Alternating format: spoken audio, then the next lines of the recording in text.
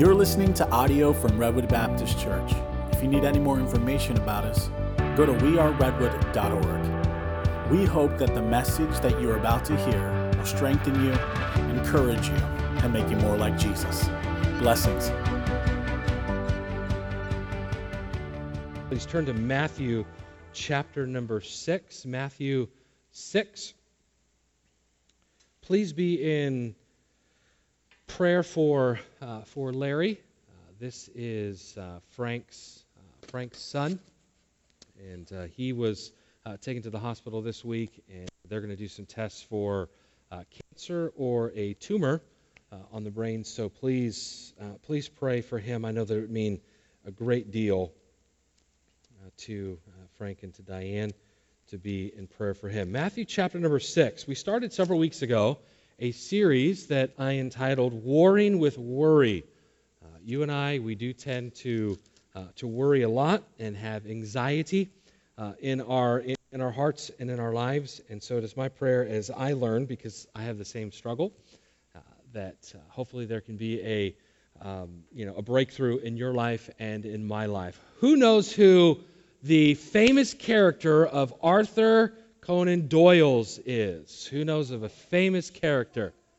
Sherlock Holmes. How many of you know who Sherlock Holmes is? How many of you have met Sherlock Holmes? Okay, none of us. All right. Fictitious character. And so Sherlock Holmes has a cohort in crime, and what's his name? Dr. Watson. Lillian's got this like dominated, okay? All right, Sherlock Holmes and Dr. Watson. What's Watson's first name? John. John Watson. Well, in a famous kind of interaction between these two fictitious, awesome characters is this exchange between Holmes and Watson. And I want you to see which character you more resemble. If you are more of a Sherlock Holmes, or you are a Watson, okay? Here we go. Holmes is speaking to Watson, and he says, "You see, but you do not observe. The distinction is clear. For example, you have frequently seen the steps which lead up from the hall to this room." Watson responds, and he says, "Frequently." And then Holmes asks, "How often?" Watson's response is, "Well, some hundreds of times." And then Holmes asks him, "Then how many are there? How many steps are there?" And Watson asks, "How many? I don't know." And here's what Holmes says, "Quite so. You have not observed, and yet you have seen. That is just my point. Now I know that there are 17 steps because I have both seen and observed." Now you and I probably do not know how many steps we ascend on a given day. I was in my office this morning knowing that I was going to teach and knowing that I was going to kind of tell the story, and I was trying to rack my brain on how many steps I go up to the pulpit. And I was like, so I'm thinking, all right, the times that I vacuumed, all right, how many times am I and I actually don't know. 1, 2, 3, 4, 5. Oh, man. All right, so there's 5 there. I don't know. So who do you resemble? Are you more the Sherlock Holmes, and you would know that, or the Watson? But Holmes is making a point similar to one that Jesus makes in the Sermon on the Mount. Jesus directly addresses the topic of worry, and within this topic, he's telling us what to do about it and why. And so like Holmes, Jesus, again, I'm not trying to equate the two, but just for the sake of illustration, Jesus says that we need to take a good look around us, and we need to observe. And as we observe, we need to begin to think about the meaning behind what you and I are seeing. And so this is what he's telling us to ponder. And as we ponder these things, it will actually help us to be freed from anxiety, to be freed from worry. Look at verse 25 of Matthew chapter 6. We looked at this even in our home group on Wednesday, but we're going to kind of look at it a little bit different of an angle here. "Therefore I say unto you, take no thought for your life." Again, an old way of saying don't be anxious over what is going to happen. Don't worry. But take no thought for your life, what ye shall eat or what ye shall drink, nor yet for your body what ye shall put on. Is not the life more than meat, and the body than raiment? Behold the fowls of the air, for they sow not, neither do they reap, nor gather into barns, yet your heavenly Father feedeth them. Are ye not much more, or much better than they? Which of you, by taking thought, can add 1 cubit unto his stature? Verse 28, and why take ye thought for raiment? Consider the lilies of the field, how they grow. They toil not, neither do they spin. And yet I say unto you that even Solomon in all his glory was not arrayed like one of these. Wherefore, if God so clothed the grass of the field, which is today is, and tomorrow is cast into the oven, shall he not much more clothe you, O ye of little faith? Therefore take no thought, saying, what shall we eat, or what shall we drink, or wherewithal shall we be clothed? For after all these things do the Gentiles seek. For your heavenly Father knoweth that ye have need of all these things. But seek ye first the kingdom of God and his righteousness, and all these things shall be added unto you. Take therefore no thought for the morrow shall take thought for the things of itself. Sufficient unto the day is the evil thereof. And so the often repeated phrase that you see in that text would be, take no thought. Or again, it would be the idea of don't be anxious over, don't worry is the theme of this text. And so what the Lord is doing, he's really saying, hey, I want you to have kind of like a cease and desist order against anxiety. It's time that we stop. And we base stopping our worrying, or we base stopping our anxiety on the sovereign care of a loving and omnipotent God.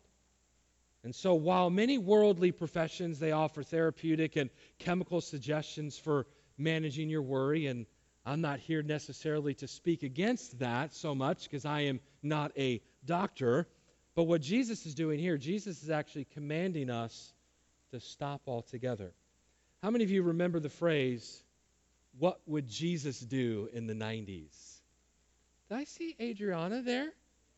Adriana, welcome home. Also have the Kumars here with us. I'll say more about that at 11. Excited about that. But welcome home. Glad that you're home safely. We've, of course, have been praying for you. But what would Jesus do? How do you remember that, right? You remember that phrase? You know, WWJD. And it seemed to be plastered all over things. You know, jewelry, shirts, you know, all different types of stuff, hats. And that slogan was certainly a shallow reminder to live up to Christ's moral code. But Christianity, as we learn on a weekly basis here, is not about a mere morality. It is about the atoning work of Christ on your behalf and mine.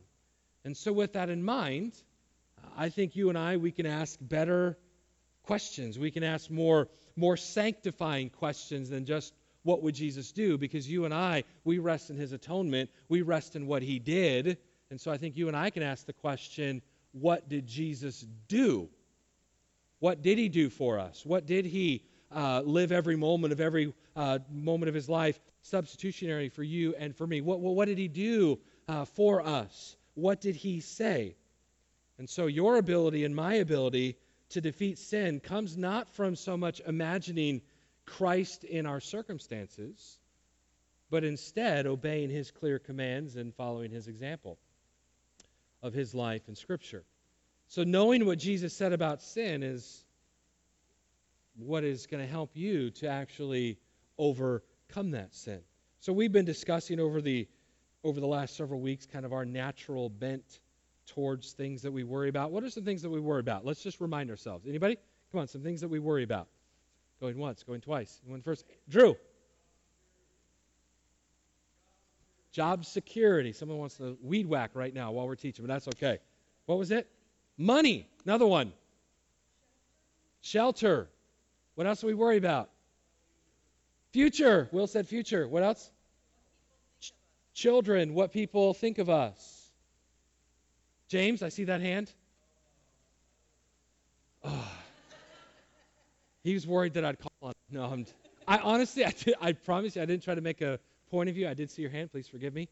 I didn't mean to embarrass you with that. All right, anything else? What else are we worried about? Being embarrassed, right? I'm probably turning red right now. Kristen? Getting things done. Vince? Health. Our country. Acceptance. It's a big one, right? Caroline? What we're going to eat. How many of you have like a little bit of a barbecue plan tomorrow? Can I come? I love food and good stuff. For sure. So we've been discussing those things. The last several weeks we've talked about some of the health ramifications of what happens when you are anxious, and we looked in on just kind of like medical answers to those things. But I want us to begin, and we kind of have already done so, but begin to kind of look at what God's Word says about how you and I can control and conquer what you and I are naturally bent towards. I want you to notice what Jesus commands his followers. Look at verse 25. Therefore, I say unto you, take no thought for your life, what ye shall eat or what ye shall drink, nor yet for your body what ye shall put on. Is not the life more than meat, and the body than raiment? Now I just want to share something with you really quick. I do not believe that you need to understand the Greek and things like that for you to understand text. Often you don't even hear me say anything like that, even though I will often look into it. But I just want to point something out here because it is super neat what Jesus is actually kind of saying in the text here. And so the tense of verse number 25, when you understand the tense of these verbs, here's what it means. Stop worrying. Say, man, I'm so glad I came to church today. That's literally what he's saying. He's saying, stop worrying. Now look at verse 31. Therefore, take no thought, saying, what shall we eat, or what shall we drink, or wherewithal shall we be clothed? It almost sounds similar, doesn't it? It's like, geez, did you just kind of just repeat yourself? It sounds very similar. And so the tense in verse 31 is different. And here's what it means. Don't start worrying. So it's amazing what Jesus brackets his, kind of, if you'll allow me to say this, his dissertation on the care of God, his loving compassion and his kindness to take care of animals and to take care of the lilies and the grass and all these different types of things. He brackets this kind of dissertation to help you and me, really the command to stop worrying, with the idea of stop worrying and don't start worrying. So he's saying, if you're worrying, if you're in here this morning and you're worrying about something, here's what Jesus would say to you: quit. He would say, quit. And then he would say, if you've not started worrying, if you've come in here and you're good to go right now, he's saying, hey, don't start. Don't start. If you are, stop. And if you are prone to maybe later to begin to worry, to begin to be anxious, he's saying, do not start even to worry. And the word here for life in this text, it has to do with the fullness of earthly, physical, and external life. I'm not talking about like your breath of life. That's something entirely different. So when Jesus is saying here, take no thought or don't be anxious over your life, what he's talking about is he's talking about the earthly. He's talking about the physical. He's talking about things that are external to the actual life of who you are. And so what he's saying is, do not be anxious about this temporal world. Food, clothing, shelter, the things that are associated with. And so notice what Jesus said previously to this. Look at verse 21. For where your treasure is, there will your heart be also. And I'm not going to so much take the time to reteach on this because we've done it in the past. Remember, the word treasure that Jesus uses here, it's a beautiful word. Oftentimes when you and I think of treasure, what do we think of? In today's vernacular, what would we think of? Gold. But like none of us are carrying around gold, okay? So what would you and I say in like today's vernacular? What would oftentimes do we think of treasure? Money. And that's often what we think. We think, hey, wherever my money is, that where my heart will be also. And you've heard it taught like that, and I'm not here to teach to tear down what you've heard. I'm not trying to say that. I'm trying to say that there's actually a much higher meaning of what Christ is teaching here. Absolutely, it's your money, 100%. But what Jesus is teaching, he says, the things that you treasure, the things that you long for, the things that, as I asked you a couple weeks ago, that occupy your mind. For sure, 100%, absolutely. The things that if you had a big old fat treasure at home, what would you be doing with it? You'd be protecting that, right? You'd protect those things, right? So the things that we guard. And so Jesus, he's got such a higher purpose there. What he's basically saying is what, can I just put it this way? What fuels your life ought to be heaven-minded.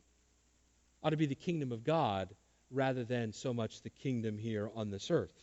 And so focusing on earthly treasures produces earthly affections. Remember last week we went to Colossians chapter, I think 3, might have been 2. Don't hold me on it, where it says, set your affections on things above, right? That's what Paul said.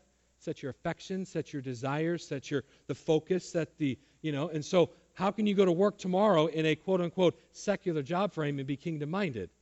Well, you absolutely can be. Because you can go to work tomorrow and you can be like, everything that I do, everything that I say, I want to do for the glory and honor of God. I want to be on time. I want to be, I want to be a hard worker. I want to be an honest worker. And so listen, you and I, we're meant to provide for our families. If we don't, then we're worse than an infidel, right? We've talked about that even in the series.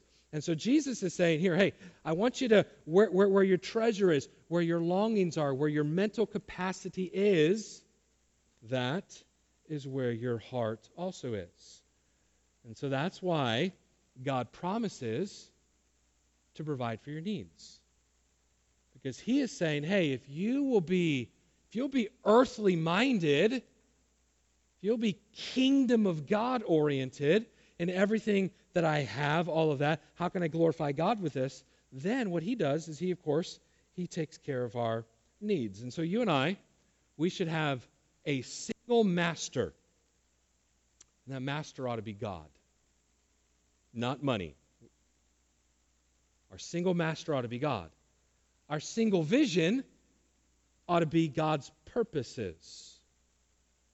And our single goal ought to be treasure in heaven. Let me say that again. Our single master ought to be God. Our single vision ought to be his purposes for my life. So are you going to live his purposes for your life today and tomorrow and this week? You absolutely can, in all of the secular ways that God calls you to live.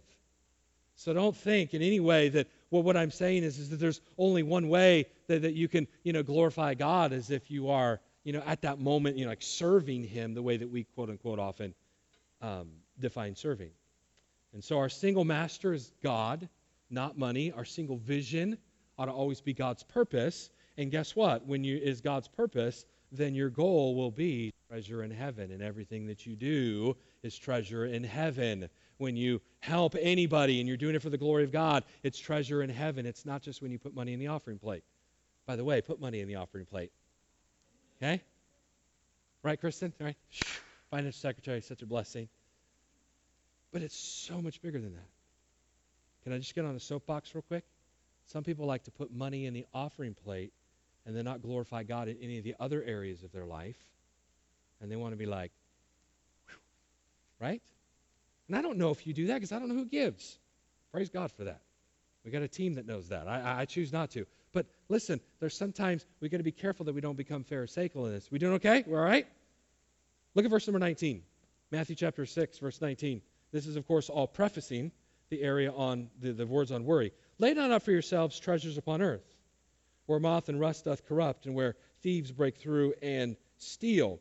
But lay up for yourselves treasures in heaven, where neither moth nor rust doth corrupt, and where thieves do not break through nor steal. What does he use in verse 19? He uses the word treasures. What does he say in verse number 20? He uses the word treasures. So is Jesus saying you're not to have a house? No. Is Jesus saying you're not supposed to have a car? No. Is he saying you're not supposed to have nice clothes? No. He's not saying any of those things. But he's saying make sure that that's not where your treasure is lying, where your passions are lying. Here's why. Because there's nothing wrong with having a house. Amen? There's nothing wrong with having a house. Hey, there's nothing wrong with having a nice car. We can wash it every once in a while. Ryan, mine's dirty. I need to wash it. I was supposed to do that yesterday, Travis. I told you I was going to, and I didn't. I'm sorry. But listen, so you and I, we're not to put our treasure in that. We're not to put all of our focus, and it wraps our minds around these types of things.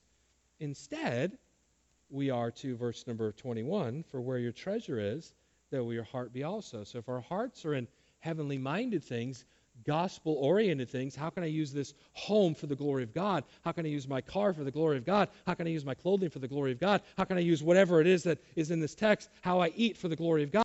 All of those things, if we're doing it for the glory of God, cha-ching, cha-ching, cha-ching, cha-ching, cha-ching in heaven. And it's awesome. It's beautiful when we do it for the glory of God. Verse number 22, the light of the body is the eye.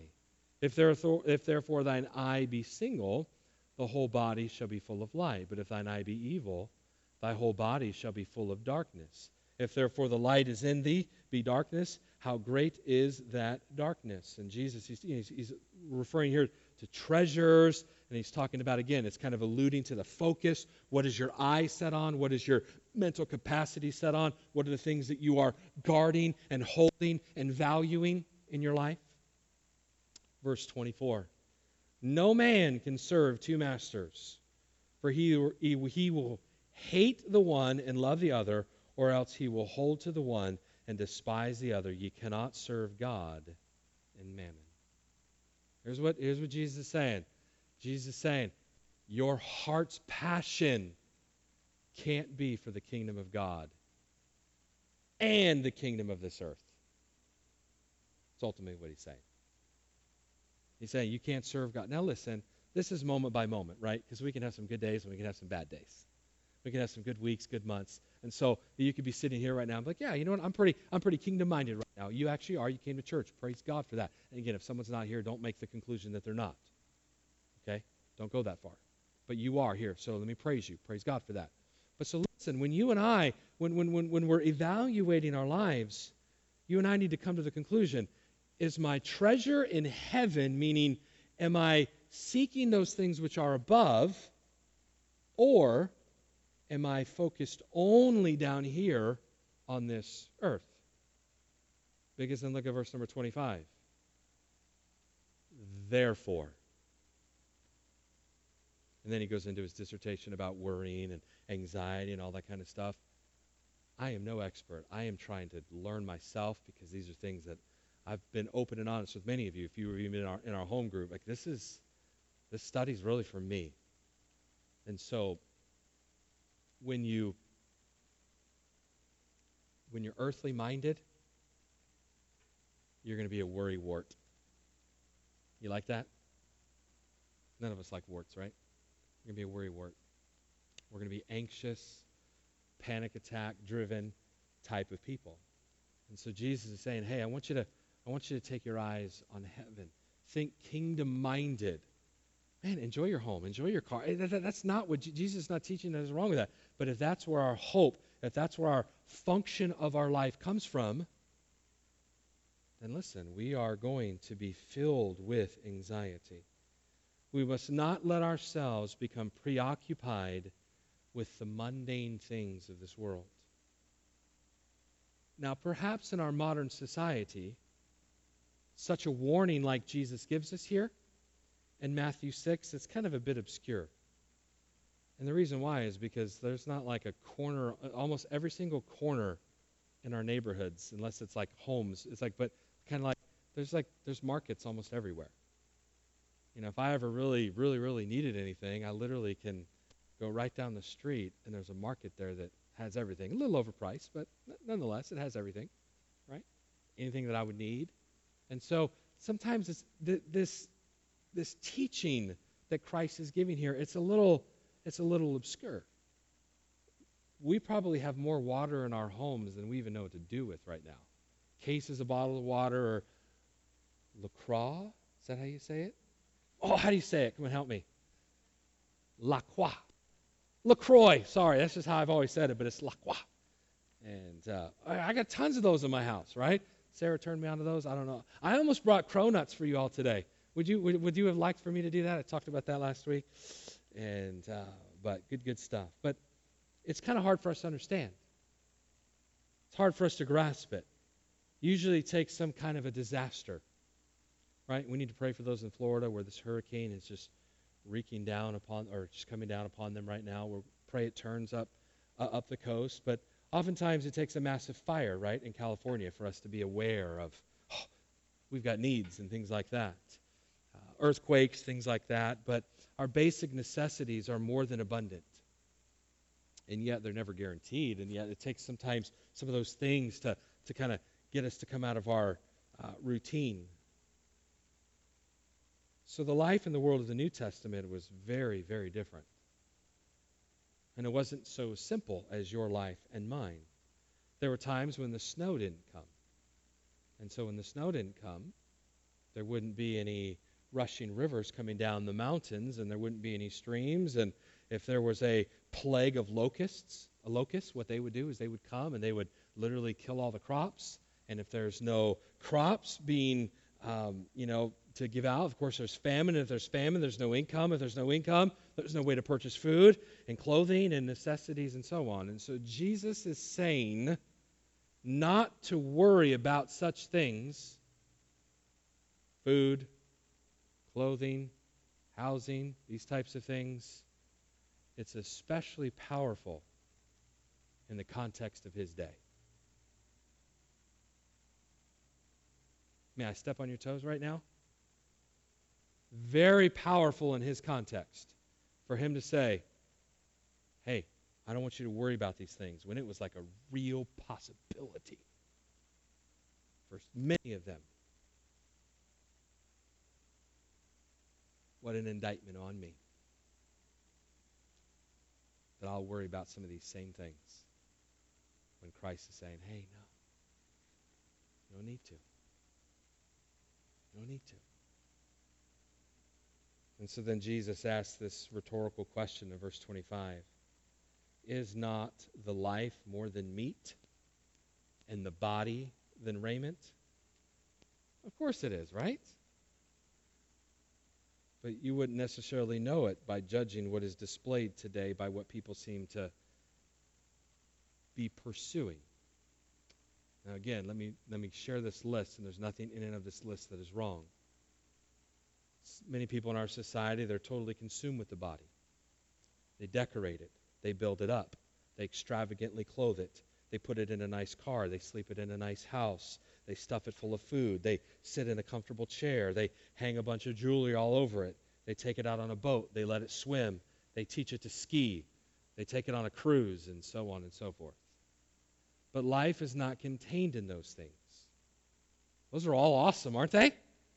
I hope we get to do all those. There's nothing wrong with that. But where our treasure is, there will our heart be also. And so what Jesus is teaching, he's saying, hey, listen, if your treasure is earthly, you will spend your days worrying. That's what Jesus is teaching here in the Sermon on the Mount. And he's saying, you don't actually need to. Because if God will take care of the lilies out there, if God will take care of the little birds. On Wednesday night, we looked at a couple places in Job, and where literally the raven's children, like the little chicks, those cry out to God, and God feeds them. I mean, they have no way whatsoever of getting any kind of food for themselves. And yet God will use the parent to get something and, bring it to the chicks. And so life, hear me, life comes from God. And the fullness of life comes from Christ.